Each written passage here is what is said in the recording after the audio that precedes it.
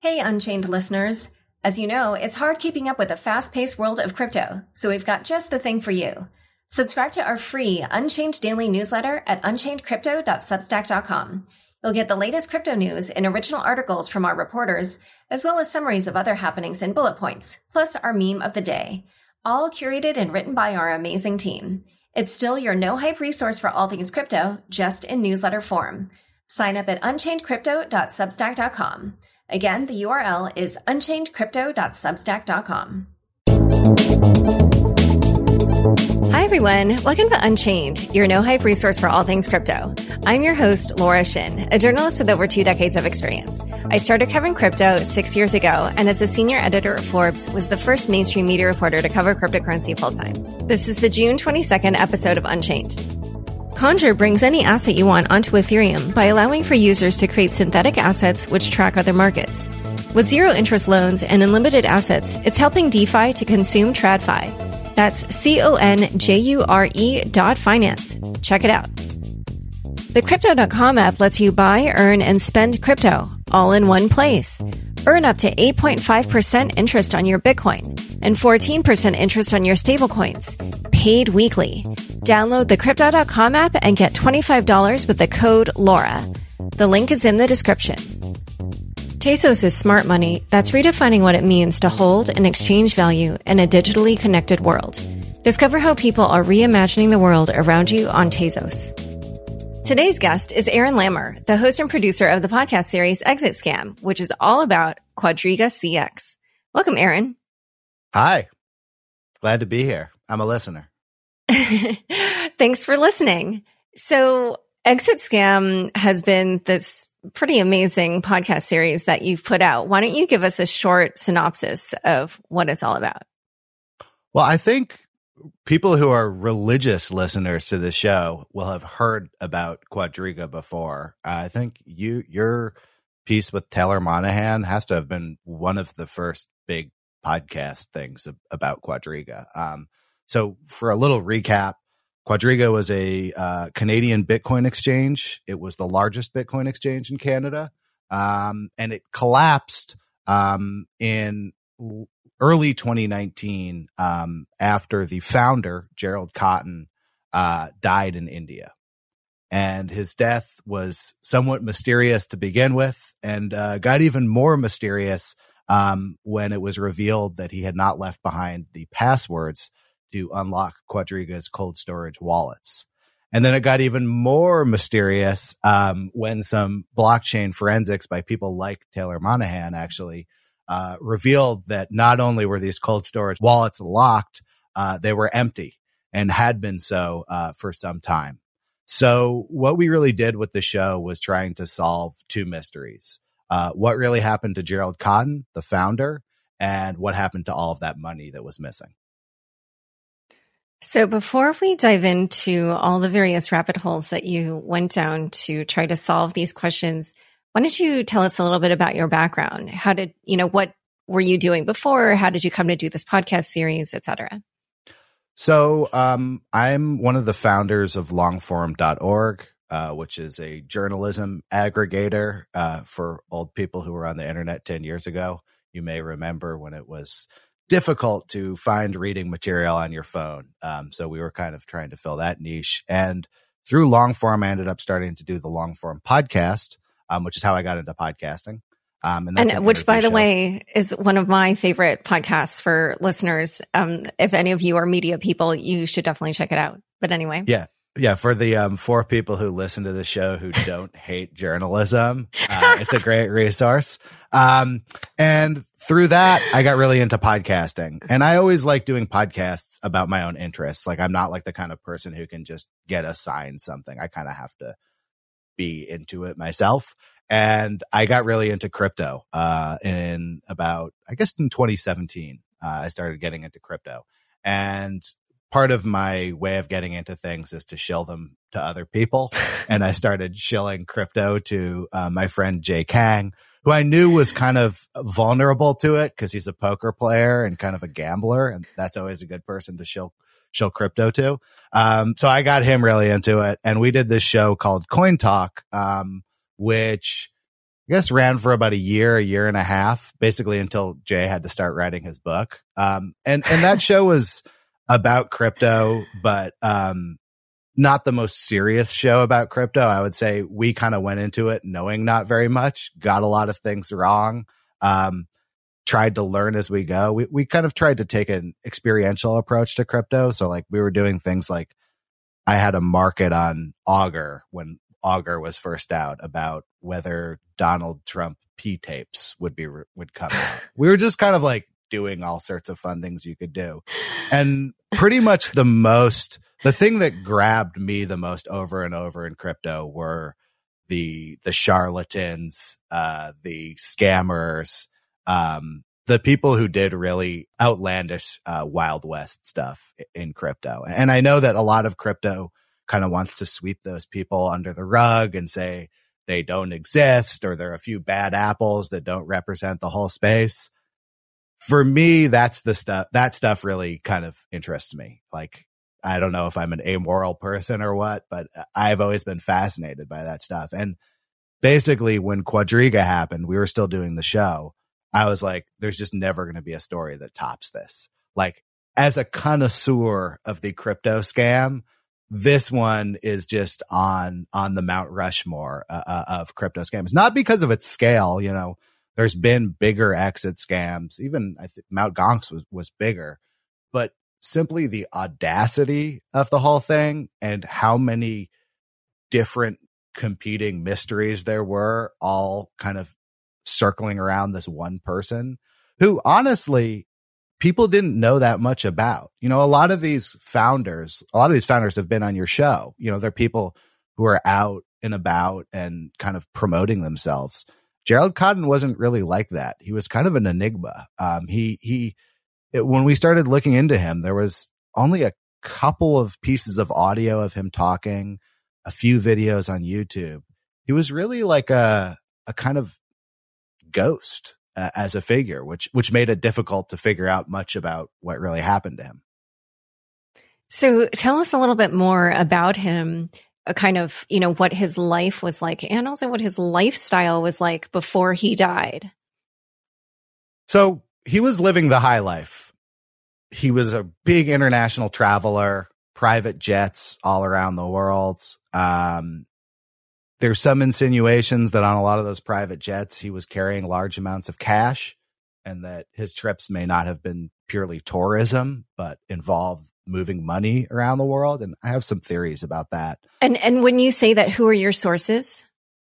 The source is one of the guys who was part of the flight center where he would fly. He was into flying private planes, and people who saw him, including this guy in private airports, said, yeah, he would often have a duffel bag full of money. I mean, I have a photograph of $1 million of cash on his counter, and I can tell you definitively where that cash came from and how it came to be on his counter. He had these deals with ATM operators in which he would trade them Bitcoin for cash, and they would show up to his house or to a private airport with a large sum of cash. The stuff I'm describing isn't even contentious. This is in the Ontario Securities Commission's report. In fact, that photograph is in the Ontario Security Commission's report.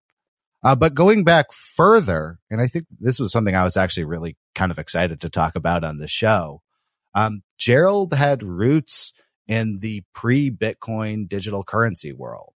That another thing that crypto people like to sweep under the rug, but is a fascinating history of these centralized pre-Bitcoin digital currencies. Liberty Reserve is probably the most famous one. eGold before that. And the way that Gerald got involved in those was he was running Ponzi schemes as a teenager. And you couldn't buy into those Ponzi schemes with PayPal. You needed to use these digital currencies to buy in.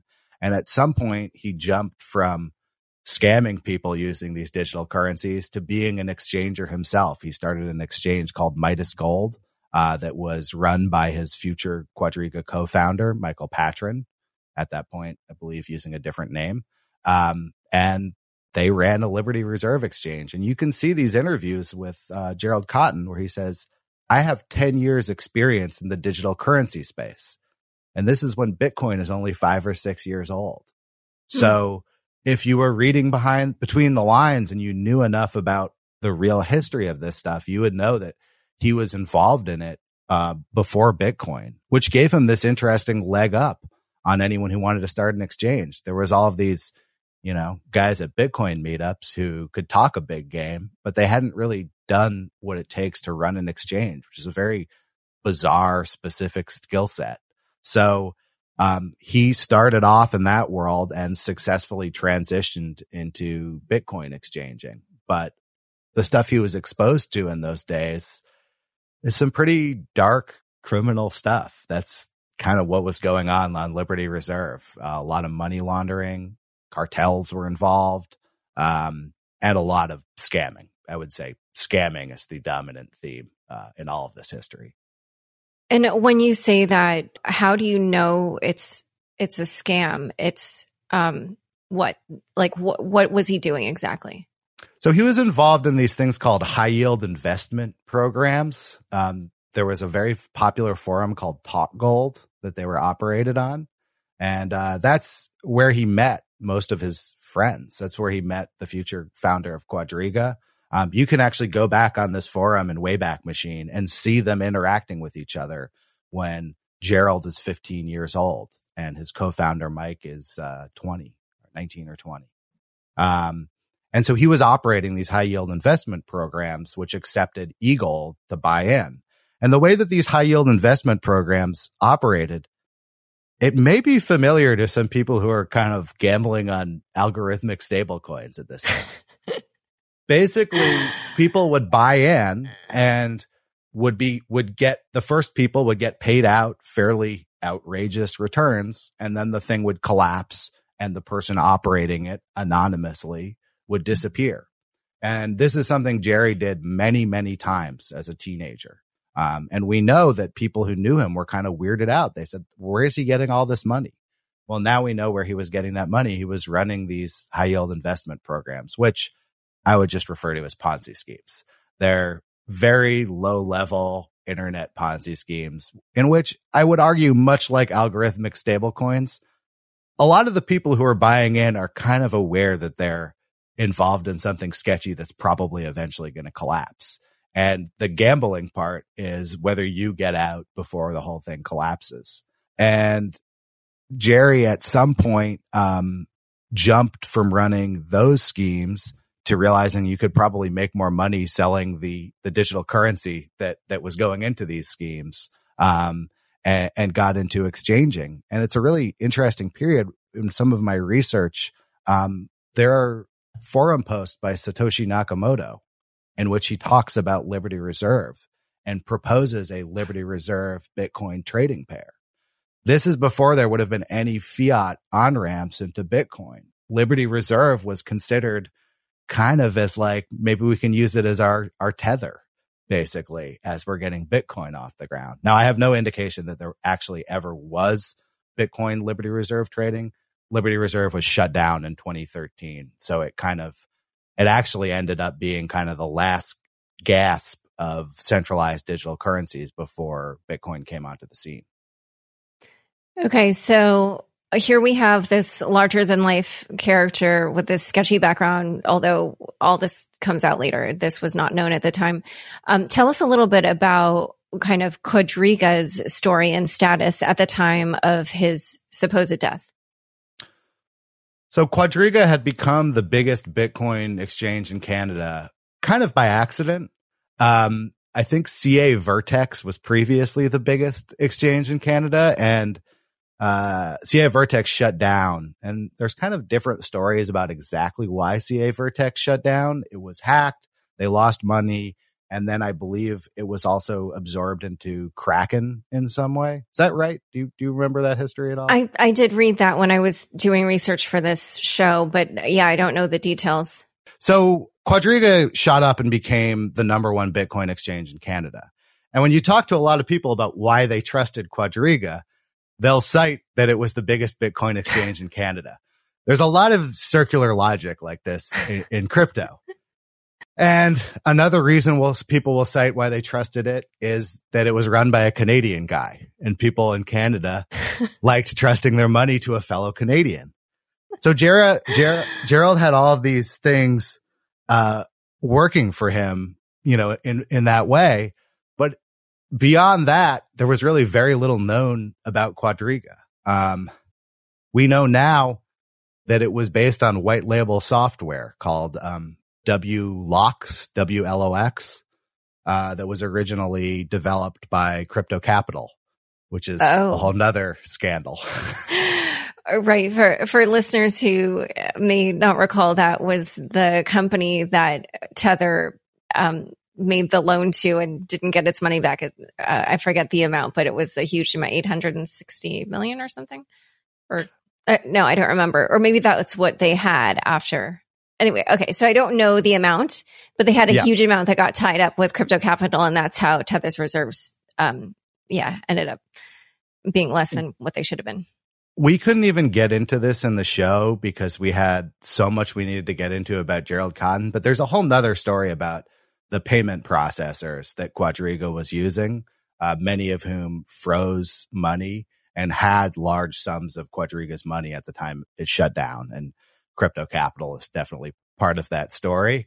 But also they made this white label exchange software. So in retrospect, it looks kind of like a very small team of people used white label software to put up an exchange that people perceived to be a legit, big time exchange. But once you sort of peeled back that layer of reality, you pretty much realized it was just Gerald Cotten pretty much running it by himself with a couple, maybe like a team of like 2 or 3 people who were really involved. And then he had hired some like customer service reps, but these were people who had never met him, who were just, responding to support tickets, basically. In terms of like power and access to the money, it was pretty much just Gerald Cotten. And so earlier you talked about how one of the mysteries is what happened to the money. So once he died, kind of fill us in from that moment until the discovery that, most of the money was gone. So the missing sum, or the sum that customers had on the exchange at the time it shut down, was about $215 million Canadian.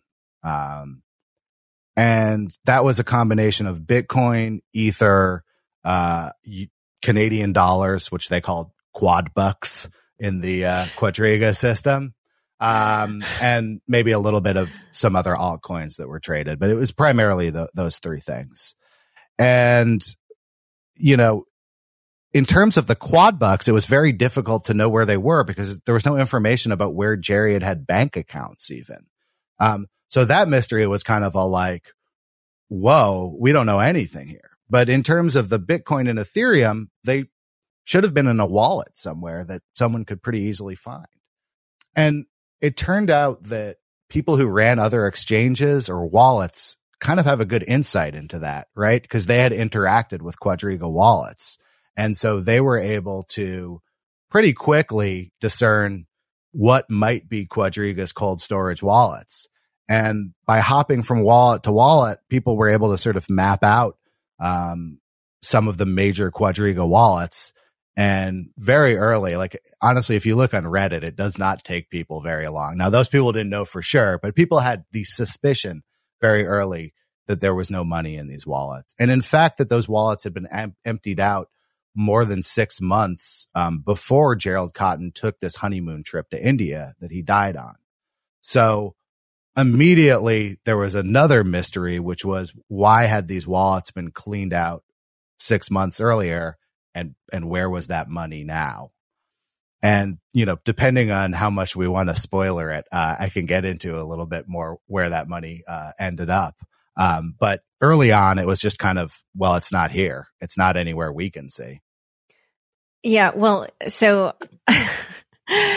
my feeling about this is that probably most of my audience knows this story. So I do feel that for anybody who has not listened to Exit Scam, that you should stop the recording or stop the... Just hit pause. Pause and keep your location and then come back binge to it. listen to all the episodes, which by the time this comes out, they will all be out, right? Yeah. Mm-hmm. Yep. They'll all be out on Odyssey, which is a new app that I guess Exit Scam has partnered with, and it's spelled AUDACY. I think on all the other platforms, it's just a week behind. Yeah, so the last episode comes out on Monday on Odyssey, and then a week from Monday. If you start binging now, you're going to be timed perfectly to just go right into the ending.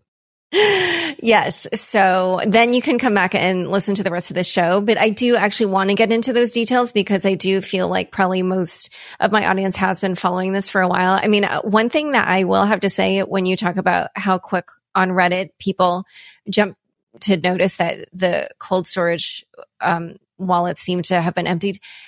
I remember that day, one of my sources texted me about this, and I really think I should look back at what the message actually says. But within like a very brief period, like an hour or something, he was just like, there's something fishy here. And, I'll have to look at exactly what that says, but, it's just fascinating how right away everybody kind of picked up that there was something wrong. And so what were the other like hints at that time that this may not just be a normal person who randomly died, by accident? Well, this was an interesting thing when I started talking to people. People at first were like, oh, this came out of left field. We had no idea. Then I started talking to some people who were a little bit better plugged in crypto. And people said, well, actually, people had been warning me for several months that I ought to get my coins off of Quadriga. So this was not a total secret that something was wrong at Quadriga. And in fact, if you go back through the Reddit history, you can see people saying, I can't withdraw from Quadriga. I put in this withdrawal request 2 months ago. It hasn't been paid out, and I'm getting no response. Wow. And this is difficult to parse because, I want to be fair. You can find similar complaints at the Coinbase subreddit, and Coinbase wasn't on the verge of collapse. But looking backwards, you start to see a pattern where basically they stop paying out withdrawals. They're still taking in money, but they're not putting out any money. And this pattern actually extended for the month after Gerald Cotten died. So after he died, Quadriga waited a month to announce his death. During this month, people were still putting we're still putting dollars basically into the system. But anyone who tried to withdraw their money wouldn't be able to. So you had people putting on money to buy Bitcoin, trying to immediately withdraw Bitcoin and having it frozen on the exchange. So I put a kind of an asterisk when people are like, yeah, well, dumbasses like leaving their money on exchange, like they got what they deserved. Some of these people had no intention to leave their money on the exchange. They simply didn't realize that they were putting money into a slot machine that had already had the power plug pulled from it. And that's even true before Gerald Cotten died. People who thought that they could be on the exchange just to make a trade were unable to get the money off. So finally they announce that he is dead. And then people kind of rewind through the last year and see a lot of red flags. A lot of indication that Quadriga didn't have the money to pay out its withdrawals. And that some of Gerald Cotten's actions kind of look like a person who was maybe at the end of some kind of a scheme. He had told his head of customer service that he wanted to retire and give the business over to him. There's just various indications that he didn't see himself being the person running this exchange for the long run, which is generally a big red flag with an exchange. You don't want to be at an exchange that the person running it is planning to take off sometime soon. Yeah, well, especially now, I think people will be on the lookout for that. So we briefly did cover his co-founder, Michael Patron, but why don't you just explain what happened to the relationship, just so it's clear why at this point it was really just about Jerry? So Michael Patron and Jerry started Quadriga together. Michael Patron's a little older than Jerry, and I think he kind of represented himself as the veteran businessman, and Jerry is the young wonder kid kind of. They actually intended at one point to take Quadriga public. They were going to do, it's not actually an IPO. It's sort of a reverse takeover where they would get a shell. And anyway, in retrospect, that seems totally nuts. I mean, I think their revenue at the time was like $22,000 a quarter or something like that. And the plan for whatever reason failed, and they had a big fight after this. From what I understand, the fight may have been about Jerry sort of sabotaging the going public idea. But there's some dissent about that, about exactly what they were fighting about. But both of them agreed that they had a big fight and that Mike quit the company and left. And the whole board actually took off too. Mike had kind of installed his own board there. So from that point forward, for the last 2 or 3 years of Quadriga, it was basically just Jerry. And that was kind of the last point there was anyone else looking at what was going on. And from that point forward, you pretty much see Jerry starting to leech money in crypto off of the exchange, either into his own pocket or onto other exchanges, where he started getting involved in, margin trading shitcoins and stuff like that. But tell us about the Chris Marquet account. So one of the big mysteries had been sort of how Jerry managed to get all this money off of the exchange without being detected. It turned out that he was creating these fake user accounts in the Quadriga system. One of the great dangers about crypto is that you've got this real system, which is the blockchain, that's immutable, that if you see a coin on the blockchain, it's real and it's someone really possesses it. And then you have this Quadbucks system that only existed in the CMS of Quadriga. It's just a number, right?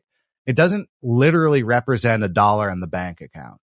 Wow. I didn't realize that this whole thing would have so many Tetherish undertones to it, but I'm not talking about Tether right now. I'm talking about Quadriga. So in the case of Quadriga, $1 in the Quadriga CMS could have any relationship to $1 in a bank account.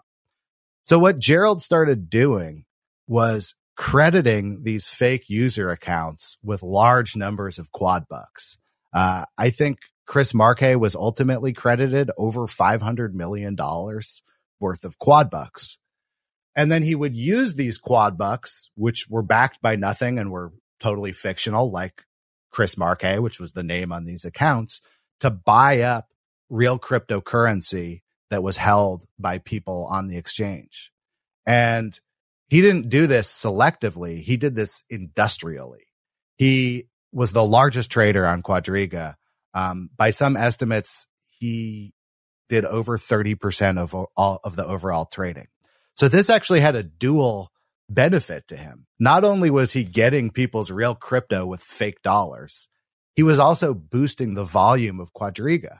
So early on, when Quadriga would claim that they had the most volume of any exchange in Canada, you have to remember that 30% of that volume is the founder trading against his own clients. And another thing people saw then was that there was often a premium on the price of Bitcoin on Quadriga. People would pay more for Bitcoin on Quadriga. And this is something that people were lured into Quadriga. International customers would see this ARB opportunity on Quadriga. So why was the price of Bitcoin higher on Quadriga? Because there was always a guy who always had money to buy your Bitcoin for more and more. And his name was Chris Marquet. Chris Marquet was driving a localized kimchi premium. It was not as an extreme a spread as the kimchi premium, but you don't need a huge spread to draw new clients in. If the spread is, it's 1% higher on Quadriga, that's a great incentive if you're anywhere in the world and want to go sell Bitcoin. And in fact, one of the biggest internet detectives on this case, who's anonymous, QCXN, that's how he ended up having money on Quadriga. He's not Canadian. He's a trader who was seeking out arbitrage opportunities, and that was how he ended up having money on Quadriga.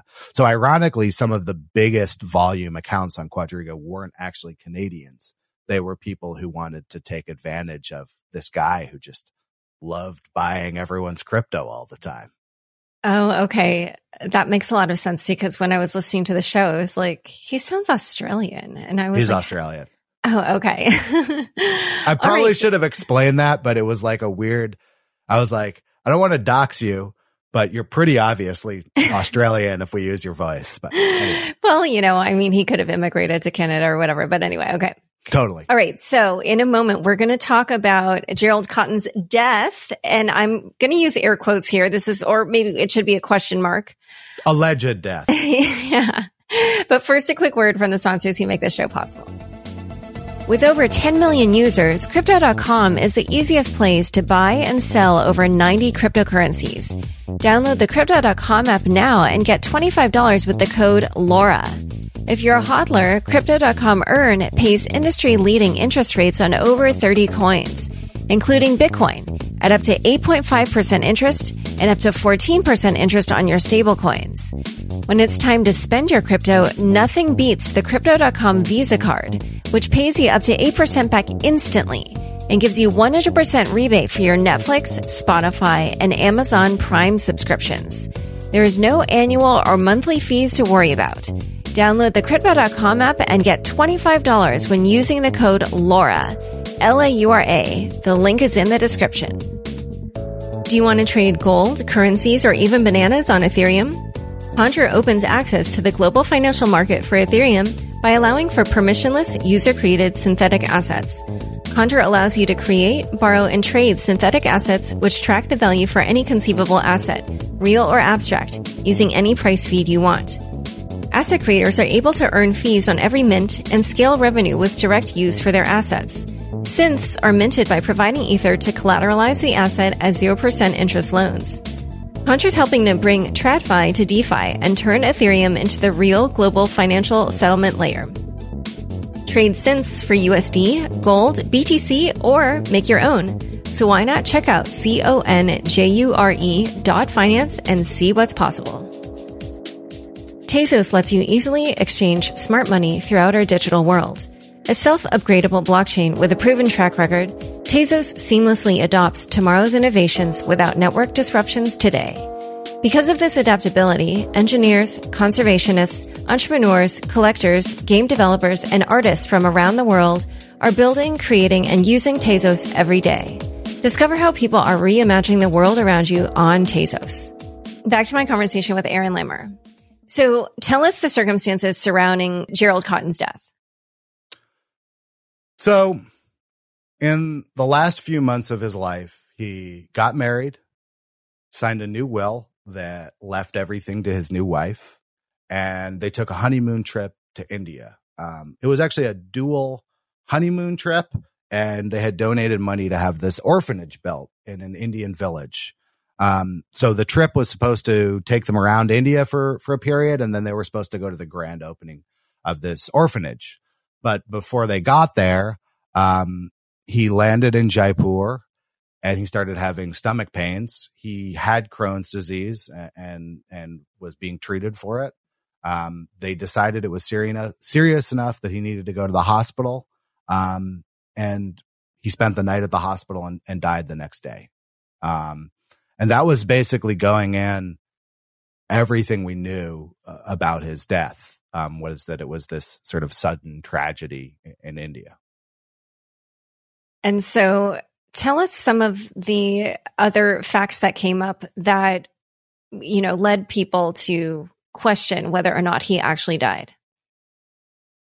I think the will was one of the first suspicious things, that it was filled out only 3 days before he took off, and that it meant that his wife, who he'd only been married to a few months, was going to inherit over $10 million worth of real estate in Canada. That alone, I think, would have set off a fair amount of suspicion. But the fact that those cold storage wallets were empty really ramped up the suspicion. And there was certainly the question of whether someone could have faked their death in India. There is a real industry in India that helps Westerners fake their deaths. Now, most of those people are doing insurance fraud. It's for different ends than Jerry would have. But the apparatus was there, and realizing that Jerry had these dark web connections and had been involved in this kind of shady money laundering underworld stuff, at least for me, convinced me that if he had wanted to fake his death, he would have had the right tool set to do so. That doesn't mean he did. We didn't really early on have much else to go on. You know, if he did fake his death, no one had figured out where he went. We knew that there was this large sum of money missing from Quadriga, and that was also a relevant piece of evidence. Was, well, if he really is dead, then where's all this money? Where did all the money go, right? Even if you accepted that he had died a natural death, you had to account for, something like $80 million that was still unaccounted for. So all of those factors, I think, made people suspicious that he was really dead. It seemed like too great a coincidence. Yeah, and there were a few other details where, I can't remember who this person was, but there was somebody in India who was asked to embalm the body, and she refused for some reason. Can you explain that? Yeah, I mean, what we know about what happened in India is really just from going and asking each person along the way who encountered Jerry's body. And the person who was first asked to embalm his body had been brought there by two employees of the hotel that he and his wife had been staying at. And she felt like this was a non-standard way that a body would come to her embalming center, her embalming college. I think it's actually a college. And so she refused to embalm the body. And she gave, you can hear the explanation she gave for it. And then it went to a different embalmer's, and that embalmer gladly embalmed the body and sent it on. I don't think that this is definitive proof that something sketchy happened. But basically, we wanted to know whether any of this stuff looked unusual from the perspective of people in India who were actually there when it actually happened. And this is kind of the first wrinkle in that story where someone says, no, actually it was kind of non-standard what happened. It did raise my suspicion at the time. I will say that a counterpoint is that the person who was the second person who did successfully embalm him had a copy of his passport, there when someone went and checked and confirmed, yes, I embalmed him and he was the guy. He looked like the person. So it's confusing. Okay. Because there was something in the description where I was like, oh, it would be so useful if bodies were, like blockchain based tokens where you could check the provenance, because there was something about kind of, the chain of transfer where it did raise questions about whose body was actually being moved.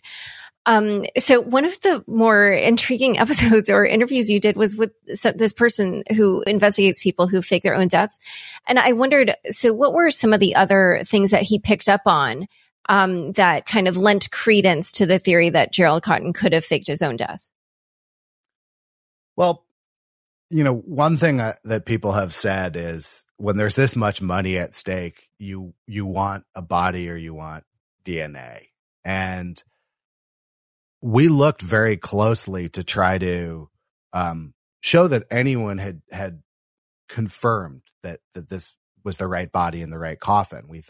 Originally we thought, like they would have checked it at the airport or when it was coming through customs. And we talked to Canadian authorities who said, well, actually, if there's no suspicion of foul play or anything unusual, if it's just a tourist coming back, there's nothing in the law that says we're going to force you to open this coffin and take a fingerprint or a DNA test. So we were able to find no proof that such a thing had actually happened. And for Stephen Rambam, who's the death faking PI, his tact is that you should just sort of be suspicious of everything. And that until someone has proven any of this stuff, it merits further investigation. And certainly in his case, he's seen situations where people confirm the death, whether it's local police or medical staff. And this isn't just in India. This is all over the world. This Philippines is a place this happens a lot. He talked about a case in Mongolia.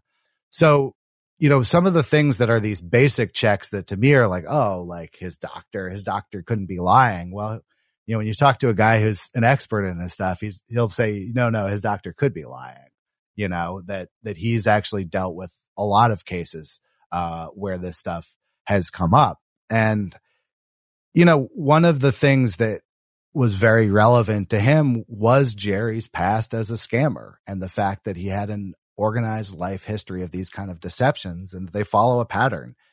Gets a bunch of people to give him money. He makes excuses, and then he disappeared. And this fit into that pattern. So it's a little bit like, if someone who is a suspect in a murder, you find out that 20 years ago they were accused of a similar murder. That's not in any way grounds to convict them, but it is kind of the point where you're like, yeah, we really would like that DNA confirmation, Yeah. And some of the other things that fascinated me was he described how somebody who had the kind of like means and skills that Gerald Cotten had could have faked their own death and truly be alive now. And he talked about how because Jerry knew how to fly his own planes, and those wouldn't necessarily have to go through the normal kind of like border control or customs or whatever it might be, or even his sailing capabilities, that all those things would enable him to kind of live out life on the rest of the planet without encountering the kind of authorities who might pull him in for questioning. So is there anything more to add other than those details I mentioned? I would say not to mention his deep experience with VPNs and Tor and cloaking where he was online, an ability to move funds across bank accounts and crypto accounts. I mean, look, the hardest thing about faking your death, from what I understand, and I'm not talking specifically about Jerry, this is just, I learned a lot about people who successfully fake their death, is you need a new identity set up somewhere else, and it's got to be all waiting for you. If you're trying to set this up after you faked your death, you're in trouble. So you need a passport, you need a place to stay, you need a local bank account that is already funded with money. And all of this is the kind of stuff that Jerry was really experienced with it, moving money across international borders. You're right. Private airports are great for that. Did he stash money at casinos? We know that he frequented international casinos. One of the things I learned that is a way to stash some money in another country is to go to the casino and deposit a lot of money and then get back a claim ticket that you have money sitting at the casino. All of these techniques would be useful to someone who wanted to start a new life somewhere else that had no connection to his old life. Certainly privacy coins would be something I would think about in that situation. And we know that Gerald was interested in privacy coins and was actually a big Zcash holder at one point.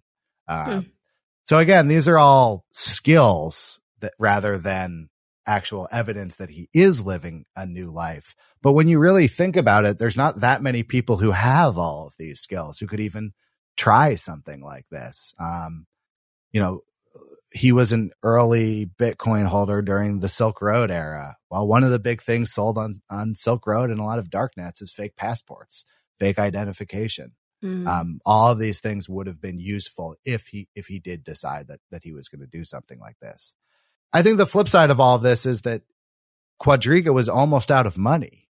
And so he was on the verge of being revealed. At a certain point, people weren't just going to post on Reddit about how they hadn't got their withdrawal. People were going to do something about it. So there was kind of a perfect storm of pressure coming down on him that he needed to do something. He needed to get out of the situation he was in because if you just look at the course of 2018, there's the big market crash that pretty much wipes out almost all the money that he's been gambling on behalf of his customers. And people start pulling their money off of the exchange.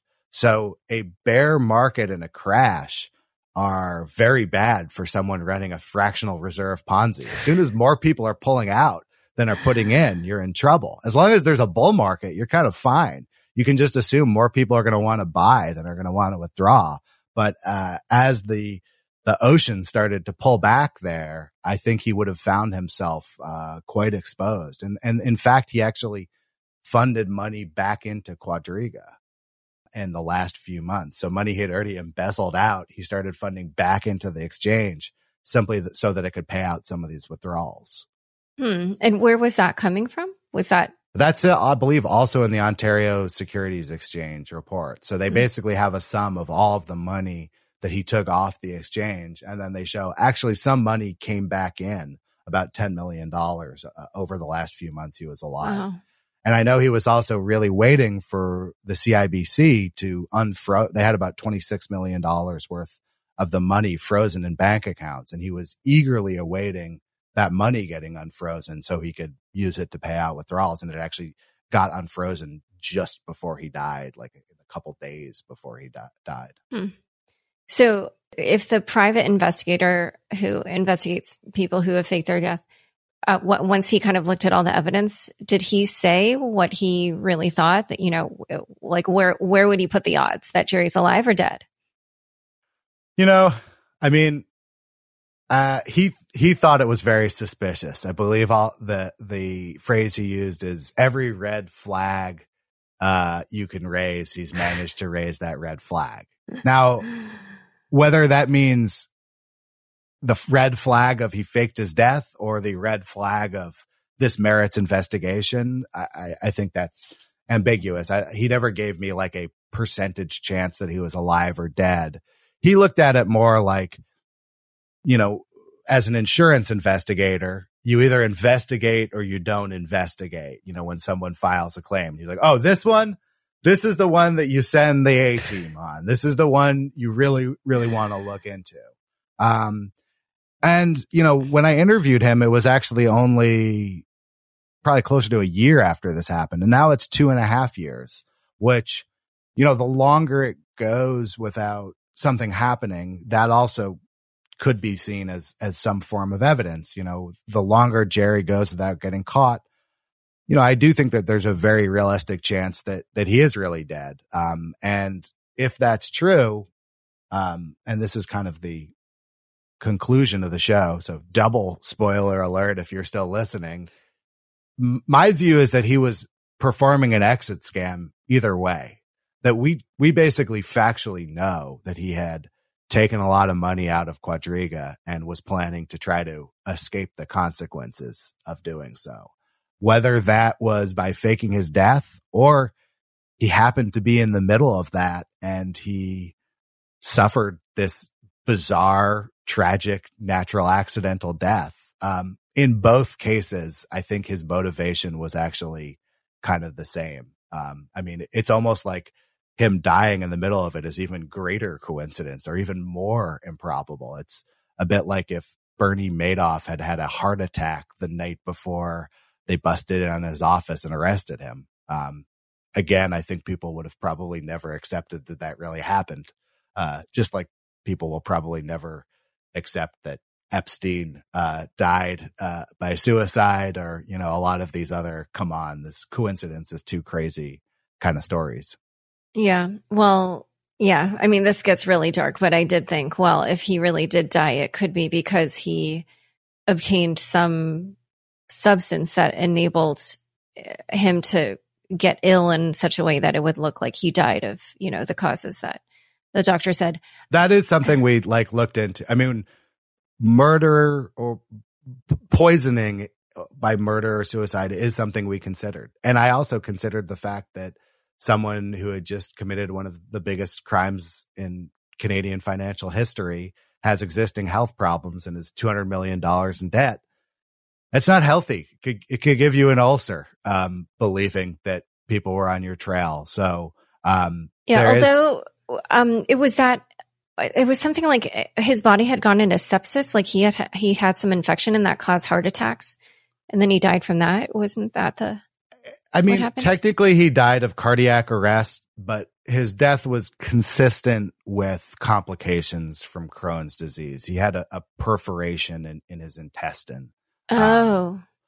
And which later caused him to go into cardiac arrest. So from what I've heard from talking to doctors, his death was, at least as documented by his doctors, was consistent with a way a 30-year-old could die of Crohn's disease.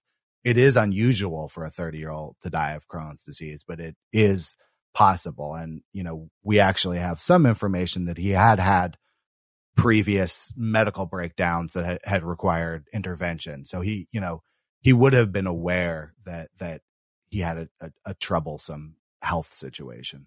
Wow. Okay. Yeah. It's just with the timing, shortly after his will, So, a lot of the customers of Quadriga did ask that the body be exhumed, and it looks like that's not going to happen, which is surprising. So can you talk a little bit about that situation? Yeah. So there's a group of creditors who are represented by lawyers, and they had their lawyers basically send a letter to the RCMP requesting that they exhume Gerald's body and do DNA testing to prove that whatever is in his coffin is really him.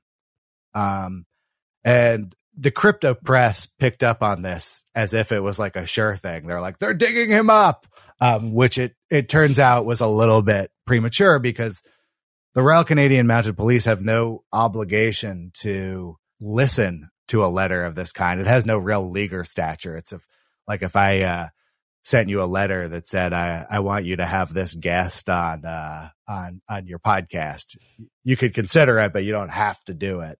And in fact, from what I understand, the Royal Canadian Mounted Police are kind of loath to investigate this case any further in terms of him faking his death, period.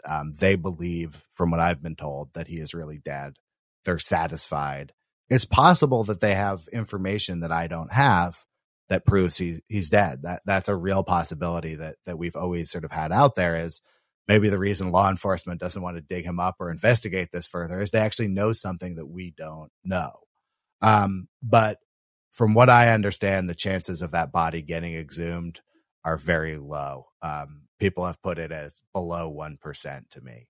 So while it would help me finish my story, it doesn't look like it's happening. Yeah, I have to say, frankly, their decision does boggle the mind, at least in my opinion. But you're right. Maybe they know something we don't know. But there's, we're just going to run through all the spoilers, because one of the more intriguing episodes was the one you did on Jennifer Robertson, Gerald Cotton's wife / widow. And there were a couple of things after she returned back from India that I found really suspicious / notable. But one of them was about how his desk had been cleaned up while they were in India. Can you talk about that? And I almost didn't even really know what the show was kind of implying there. So what was the significance of that? Well, I don't mean to imply anything specifically other than the facts. So I'll run through the facts, which are that after Jerry died in India, before Jen returned to their house with the coffin, a group of people were in the house, Jerry's parents, and I believe his brother and his sister-in-law.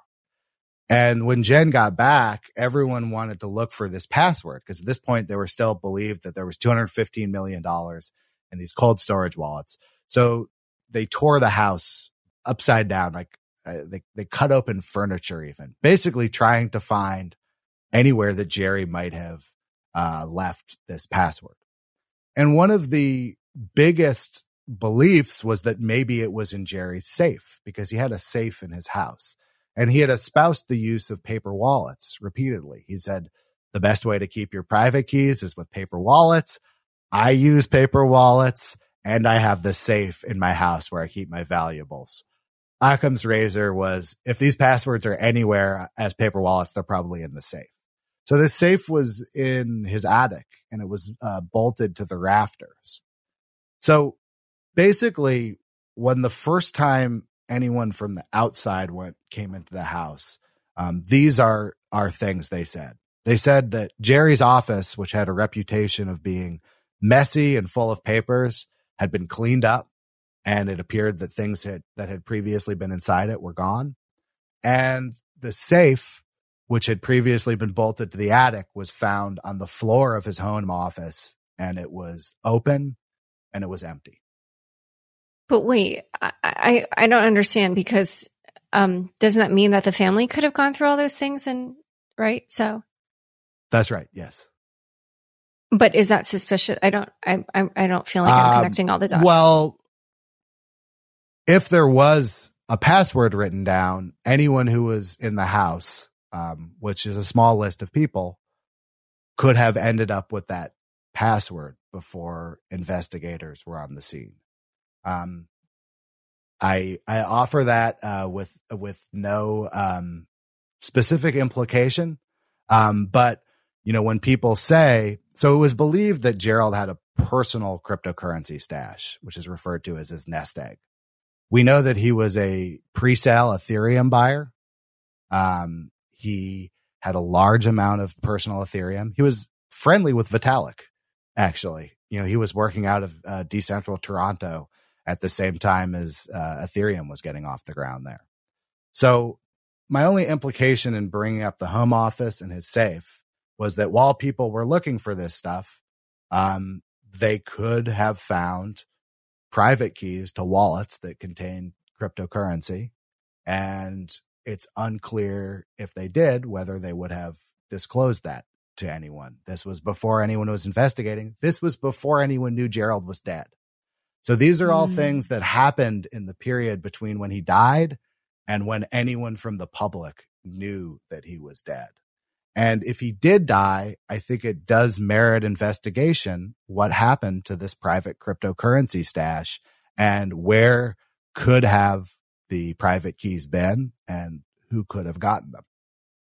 And that nest egg has still never been found. And I couldn't tell you how large it is, what's inside it, or where it is. Never been seen again. Okay. Yeah. And one other piece I didn't quite know what to do with was how apparently Jennifer and Gerald Cotton's family of origin are no longer on speaking terms. What was your read on that? It's difficult to read. I mean, at the time that they stopped speaking together, as far as I knew, Jen at that point stood to inherit millions of dollars from this will. And his parents stood to get nothing from the will. So that could have been a reason for conflict between the two of them. I don't know. I haven't been able to speak to them. I mean, Jerry's parents haven't said anything since he died. So we have very, very little insight there. But I would say in a larger sense that even if you believe that Jerry really did die of natural causes, when you look at who was left behind, they had sort of competing objectives, right? You have Alex Hayden, who was Jerry's lead programmer. That's the most crypto knowledgeable person, the person who had the best chance to know what was really going on at Quadriga. And then you've got his widow, Jan, who initially stood to inherit a lot of money and then had all of that money seized. And you have the creditors, you have his parents, and each one of these people has slightly different objectives and a slightly different view of what should happen. And so I kind of take everything that all of them say with a grain of salt in terms of what were people's agenda and more specifically, how much did they really know about what Jerry had been up to? It's very easy to look negatively at his wife and say, well, she didn't tell people for a month he was dead. That's shady. That's sketchy. But we ought to look and say, well, who gave her that advice and what did she know at the time? There's the possibility that she knew almost nothing about what Jerry was up to. She just thought she was married to a successful crypto dude who was rich and was going to take care of her no matter what.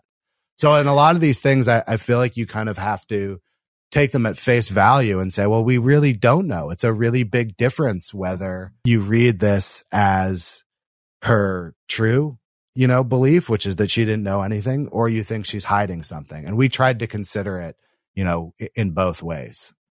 First, update us kind of on her financial situation, because what Jerry put in as well is not exactly what happened. But then also, tell us a little bit about the different theories about, whether she was in on it or what, and any other theories you have about her.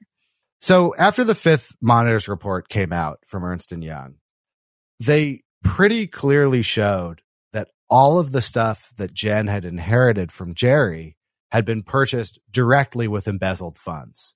So Jerry was taking this customer crypto and sending it to OTC brokers who were cashing him out, transferring him money that he was directly using to buy houses, buy a plane, buy a boat. That's all the stuff Jen inherited. So she voluntarily actually entered into a settlement with Quadriga's creditors in which she gave everything back. She was allowed to keep, I believe, $90,000 in her checking account, her 2015 Jeep Cherokee, and her wedding ring. And everything else went back to Quadriga's creditors. And actually, those houses have mostly, I think, been sold now. Jerry and Jen's house was like on a Canadian real estate website. If you ever want to take a virtual real estate tour of it, I think it's still up there. So, she lost everything. She was very, very briefly rich, and then went back to having, the same life she had before she met Jerry, I guess you could say. And as far as we know, she's living in Halifax. She's back on social media. I believe she's started to date again. And it seems like she's moving on with her life. It doesn't seem like she's still kind of in this realm. And what you read from that, I think, kind of depends on what you think happened. But I think it's very possible that she is telling the truth, and that she really didn't know what her husband was up to, and did get hit with a shocking secret that she dealt with as best she could, which was that her husband was an epic fraud. One of the biggest frauds there was out there. And I do think it's somewhat credible that she could have not known that, particularly with something like crypto. I think it's very easy to be like, yeah, I don't know what he's doing. We're rich. Like, let's not ask too many questions. And the ironic part in all of that is that Jerry could have been rich without stealing from people. He was into Bitcoin in 2014. He was an Ethereum presale buyer. And he ran an exchange. Any one of those things is plenty to make you rich. With Jerry, I came to believe that we were really dealing with someone who was addicted to scamming, addicted to ripping people off, that it was not really just about the money. Because by my count, he had a lot of money already when he was stealing from people, Maybe it's a form of gambling addiction. It depends what you want to call it, but it definitely seemed to me like this stuff that he was engaged in went beyond simply trying to get money and into the realm of sort of scamming for sport.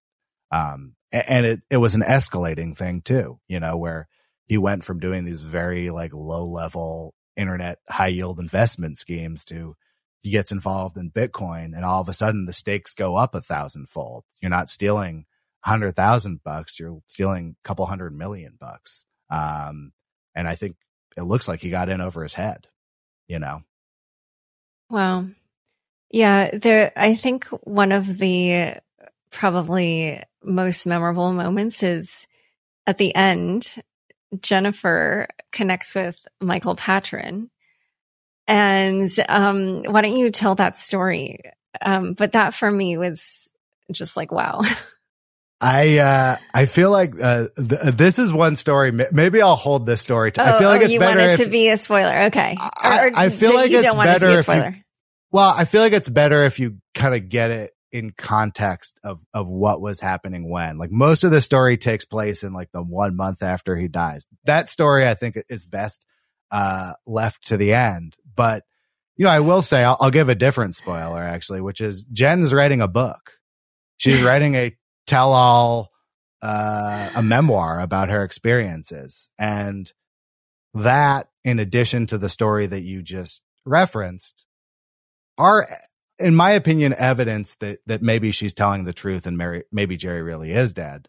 Because otherwise, you have to believe that she's writing a book about a lie that could potentially, get her in a lot of trouble. And that feels like pretty hubrisy to me. So when I looked into Jerry, all I found was sketchiness and scams.